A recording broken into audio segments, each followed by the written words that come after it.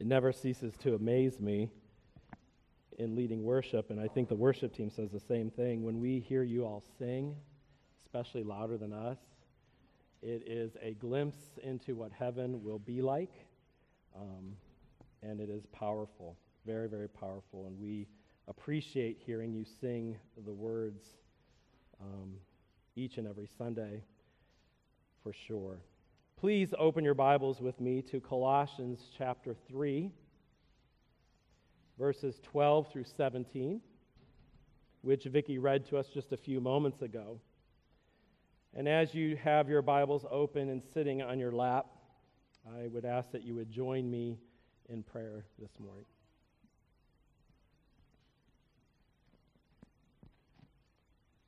Father, we come to you this morning with our Bibles open, with our hearts open, and with our minds open to what you have to say to us today.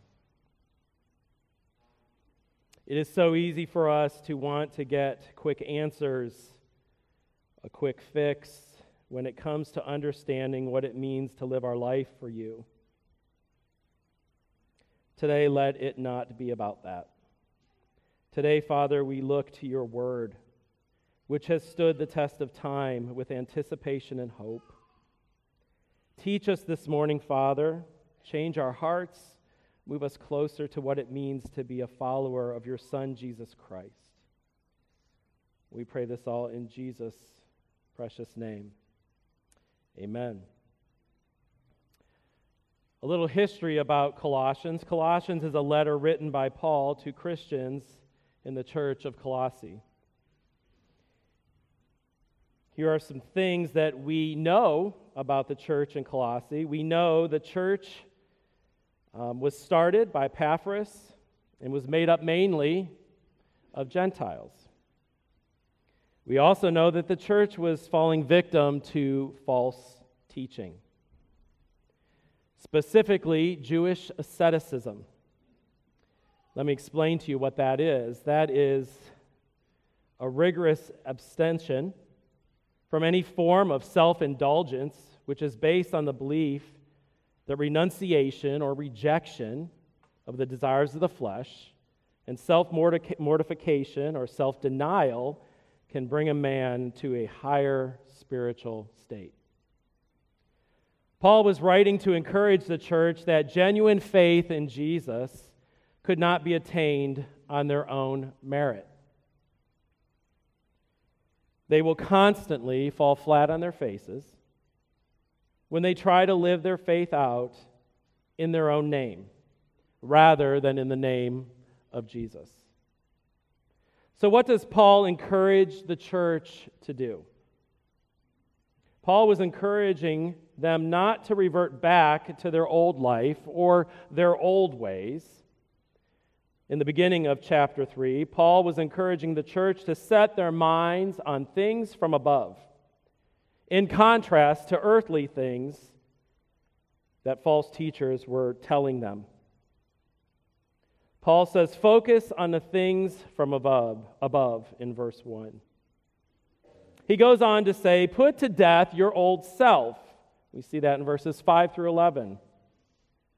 What is the old self? Whatever belongs to your earthly nature, how you were before Christ. He gives us a list: sexual immorality, impurity, lust, evil desires, greed, which he says all are idolatry. He goes on to say, rid yourself of such things as anger, rage, malice, slander, and filthy language from your lips. It is this list of vices Paul is encouraging the church of Colossae to stop doing. Put those things to death. Rid yourself of them. There are no man-made rules that can help rid yourself of the vices that Paul is talking about here. The church is to set their mind on things from above, not on earthly things. So we see that verses 5 through 11 of chapter 3, Paul sets up the next set of verses we're going to look at today, verses 12 through 17, which contains a list of virtues to counter the vices. And these virtues are what he is using to challenge the church to live by. Paul is telling the church that they have died to the old self, and now they must live in Christ in a new life. The new life is rooted in history, and Paul wanted to make sure they weren't fooled by others that were trying to tell them otherwise. We are going to see three strong statements Paul is making to the church of Colossae. First, he says to them, put on. Put on. This is what Paul is calling the church to personally say, I will do. Put on. Put on, then, as God's chosen holy ones, holy and beloved, compassionate hearts, kindness, humility, meekness, and patience, bearing with one another, and if one has a complaint against another, forgiving each other, as the Lord has forgiven you, so you also must forgive. And above all these things, again he says, put on love, which binds everything together in perfect harmony. And let the peace of Christ rule in your hearts, to which indeed you were called in one body, and be thankful. So let's take a look at this list of virtues. Compassionate hearts. The Greek word Paul uses here actually means bowels. I know that sounds gross, but it's bowels. In the Greek world, that was the very seat of emotions, especially love. So it may sound weird, you may even think it sounds gross, but it gives the picture of the depth of compassion that he is calling the church to have. Kindness. We all understand this, though many times it's hard to put it into action. Treating people with respect. Humility. For humility, we can look to Christ's example. Turn to Philippians chapter 2, 3 through 8. Do nothing from selfish ambition or conceit, but in humility count others more significant than yourselves. Let each of you look not only to his own interests, but also to the interests of others. Have this mind among yourselves, which is yours in Christ Jesus, who, though he was in the form of God, did not count equality with God a thing to be grasped, but he emptied himself by taking the form of a servant, being born in the likeness of men, and being found in human form, he humbled himself by becoming obedient to the point of death, even death on a cross. The people of Colossae are to be humble, following the example of Jesus Christ. Meekness. What is meekness? It is being gentle. Patience in the sense of enduring without resentment.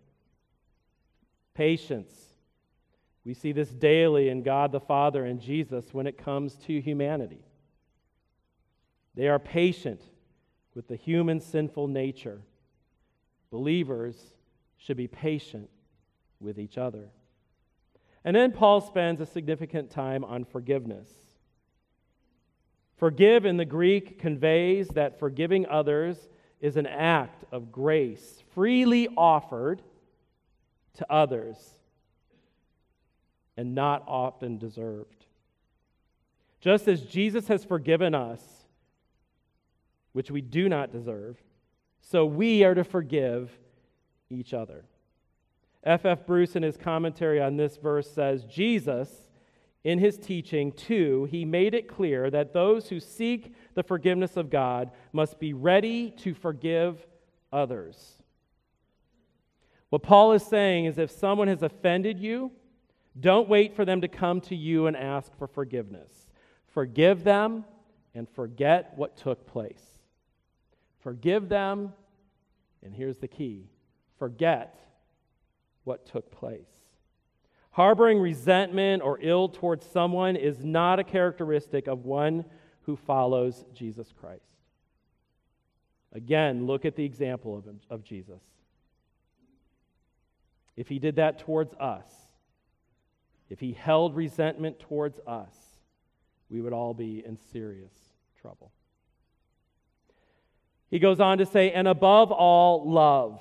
Again, Paul encourages them to put on love. Take those old clothes, that old self off, and put on your new clothes.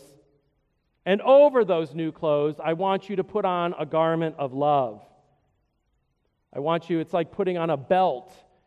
It pulls it all together. Love is the glue that holds compassionate hearts, kindness, humility, meekness, and patience and forgiveness together. Love is the unifying force. This love is not the kind of love to benefit from personally, but it's a love that comes from a place of humility. And let the peace of Christ rule your hearts, to which indeed you were called in one body, and be thankful. Rule here in the Greek has a very significant meaning. The meaning is the same as the word umpire. I am not a sports person by nature, you all know that, but I do know what an umpire is. And an umpire renders a verdict in contested situations. Paul is saying, let peace umpire your heart. It was important for Paul to emphasize that they were to live with the peace of Christ among them as a church.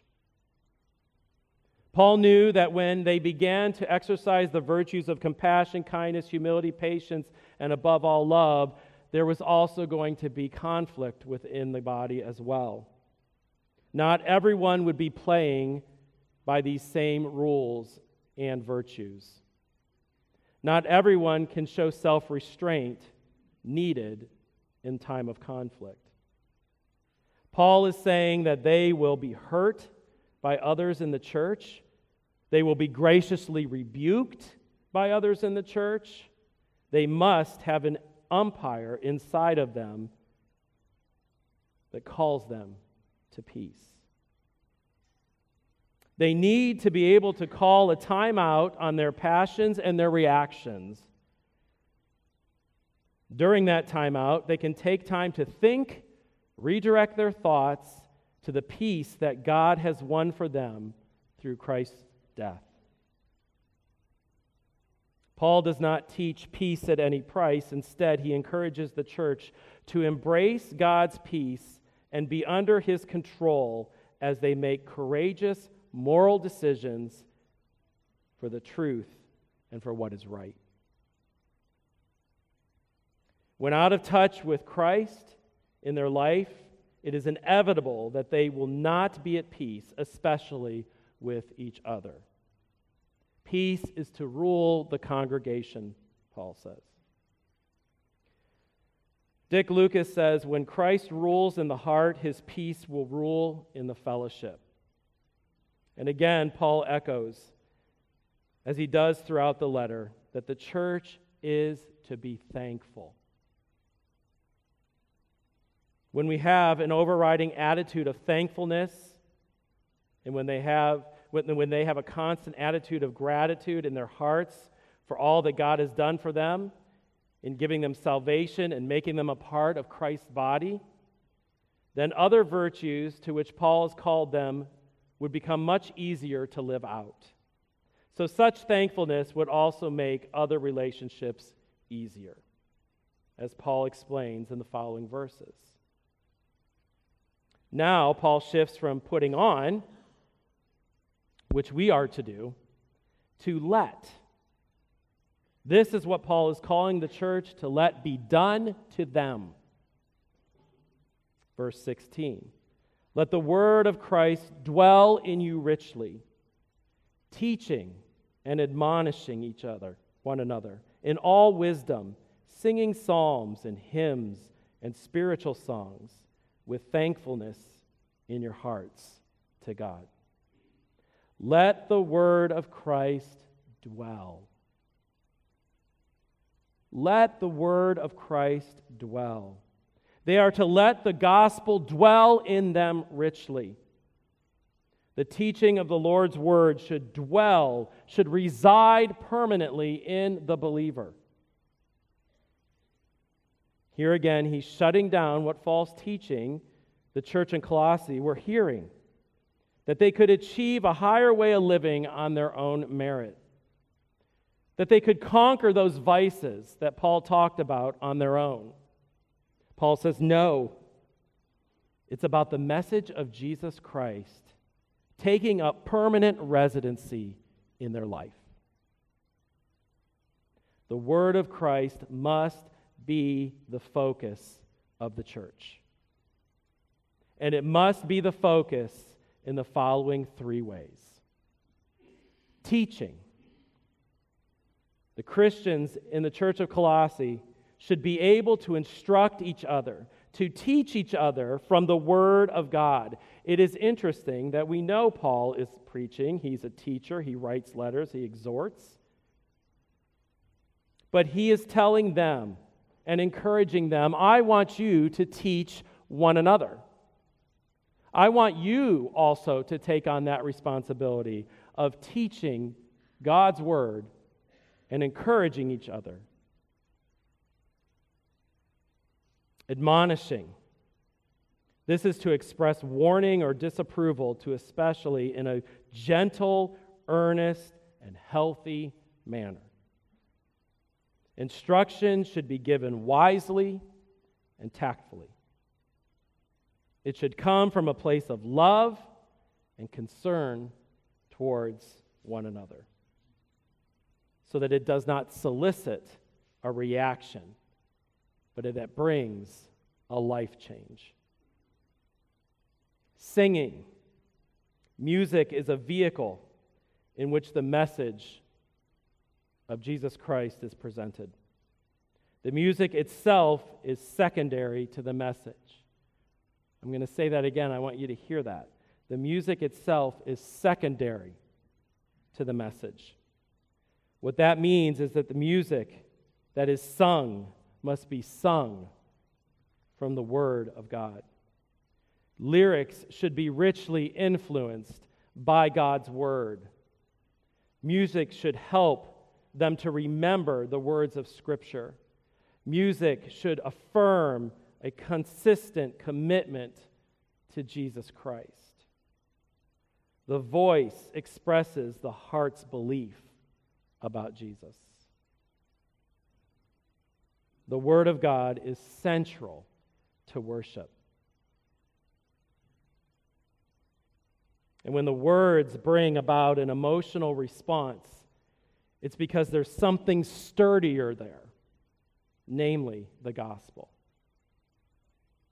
We work hard to make sure this is true of the worship here at FBC. You can always count on the fact that the Scripture will be the foundation of every song we sing. I refer to Dick Lucas a few times because he's got a lot of good things to say about this passage. And he summarizes this verse better than anyone, I think, could. A Christian community is happy, therefore, if the word of Christ is richly, that is abundantly, available. But it may well be that the visitors looked to other sources by which the word from God might come their way. If so, and how else did they get their authoritative messages? This must have greatly influenced the teaching they gave and the type of songs they used for praise. Instead of being characterized by the word of Christ, there would be a significant admixture of human doctrines. We will not compromise here at First Baptist Church. We are unapologetic that the Word of God will be preached and taught, and that our music will also have its foundations in Scripture. Finally, Paul concludes this section with an exhortation to the church. Do. This is what Paul is telling the church to actually do. Verse 17. And whatever you do, in word or deed, do everything in the name of the Lord Jesus, giving thanks to God the Father through him. Whatever you do in word or deed, Paul is talking about their totality of interaction with the world. Every aspect of their life, not just part, the whole of their life. Everything. All their decisions, all their activities, everything in the name of Jesus Christ. Nothing apart from him. Realizing the treasure they possess in Jesus Christ. Being thankful for that treasure that they possess in Jesus Christ. Knowing in their heart the constant presence of Jesus in their life and bringing honor and glory to him in every aspect of their daily walk. 1 Corinthians 10:31. So whether you eat or drink or whatever you do, do all to the glory of God. And again, Paul says, and give thanks to God. Paul concludes again with a reminder to be thankful. Be thankful for God's deliverance from darkness, from the old self. Be thankful for the new self, that they are part of the kingdom of God through Jesus Christ. Because of what Jesus did for them on the cross, because of his sacrifice for their sin, they can put on a new self, being made righteous through his sacrifice. They were not made righteous through a list of do's and don'ts. They are only made righteous through Jesus Christ, our Lord. Thankfulness puts all we have in the right perspective. God has given the church what they need for service, comfort, experience, and recreation. Greediness or discontent signals an attitude that says to God, I'm not getting much out of the bargain here. Thankful people can worship wholeheartedly. Gratitude opens our hearts to God's peace and enables us to put on love. Discontented people constantly calculate what's wrong with their lot in life. So we talked about Paul's encouragement to the church of Colossae. And we say, wow, good luck to them. But what he says to them then has a lot, if not even more, to do with us now. It applies to us today as well. Just like the people of the church of Colossae, we need to deal with our old self. Often we can get caught up in the latest thing that will help us in our Christian walk. But Paul is saying you don't need any new teaching. That comes along. You don't need to be looking at anything new that comes your way. You need the teaching that is tried and true, that has come down through history, teaching concerned with holiness, letting Christ rule your heart. There are no gimmicks or quick fixes, no self-help books that we can read. The only book we need is God's Word. The teaching of the Bible should reside permanently in each believer by his or her study and knowledge of God's Word. It's easy for us to wake up every morning and open our Bible and read a scripture and close our Bible and continue walking throughout our day. It's a whole different thing to open our Bible, read our Bible, and spend time trying to understand.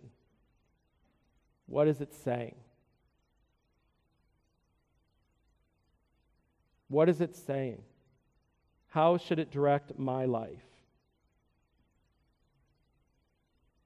The Bible should reside permanently in each believer. The gospel must also dwell in the church, which should be the center for wise teaching of the gospel message, for wise advice, encouragement, or reprimand. But in our attempt to reach people's felt needs, we try other things to do what only the Bible can do. Scripture should be and must be the core of our church's ministries. Every ministry in the church, the core of everything we do, every ministry you're involved in, should be God's Word.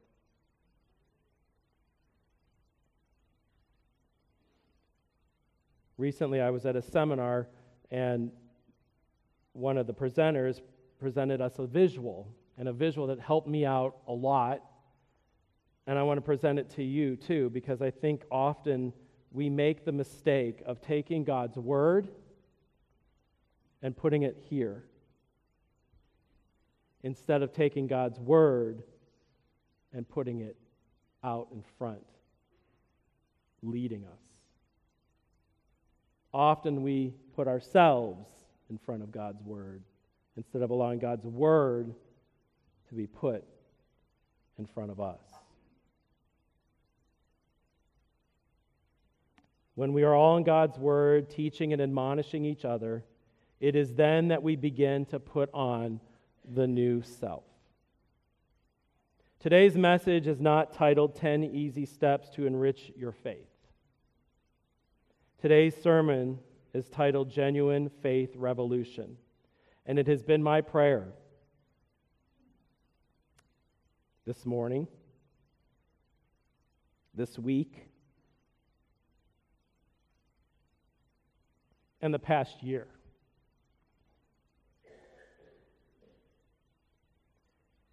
that we as a church would experience a genuine faith revolution, a sudden, radical, and complete change. The radical or complete change that Paul is proposing here is nothing new. Paul is saying, keep walking in Jesus, stable and steadfast.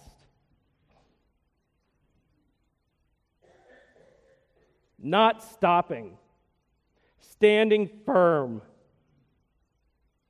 being convinced of God's fullness, rooted in the salvation we have in Jesus Christ. Walk in Him just as you have been taught. There is nothing new about this. My last Dick Lucas quote. Holiness is to be recognized not by religious achievements or by a spirituality that is superior to the normal human condition, but by the development of a genuine humanness, by a freedom that is unafraid to be in Christ, the person God made us to be. I am not afraid to live in the light of the gospel on my life. I will humbly live with Jesus as the sole captain of my life. In the book Imperfect Disciple, Jared Wilson says, every day when you encounter God, in your devotional time, in your time of worship, in your life group or classes, in your Bible study, in church, in a worship service, in any moment in which you spend time with Jesus, you face a choice of simply looking at Jesus or actually trying to see Him. When you are in God's Word, you face a choice of either just looking at Jesus or actually taking the time to try to see Him. What you are focused on will shape you and it will lead you. It's living individually and corporately in that reality. What we at First Baptist are focused on is God's Word. It is our focus. It will shape us. It will lead us. Today is the opportunity to revolutionize your faith, not with some new technique, but from the ancient words of Paul that he wrote to the church of Colossae. Put on compassionate hearts, kindness, humility, meekness, patience, and forgiveness. Put on love. Let the word of Christ dwell in you richly, teaching and admonishing one another in all wisdom, singing psalms and hymns and spiritual songs with thankfulness in your hearts to God. And to actually do in word or deed, do everything in the name of the Lord Jesus, giving thanks to God the Father through him. As followers of Christ, as Christians, you represent Christ at all times, where you go and whatever you say. Believers can go about their lives working, playing, studying, and planning, and do everything to the glory of God, and we can give thanks to God for what he has given to us through Jesus Christ, our Lord. Would you pray with me? Lord, may it be true. May it be true of us that we are not about religious achievements or spiritual superiority, but that we are about genuine faith relationship with you. That we are unafraid to simply be in you, to live in you, to love you, to obey you, to be in your word. We ask that we are a people of compassionate hearts, kind and humble, meek and patient and forgiving of each other. We ask that we are a people who are diving into your word, that we are taking your holy scriptures to heart, that your word will richly dwell in us, that everything we do and say would be done and said in your name. And it is with thankful hearts, Lord, we pray this. In Jesus' precious name, amen.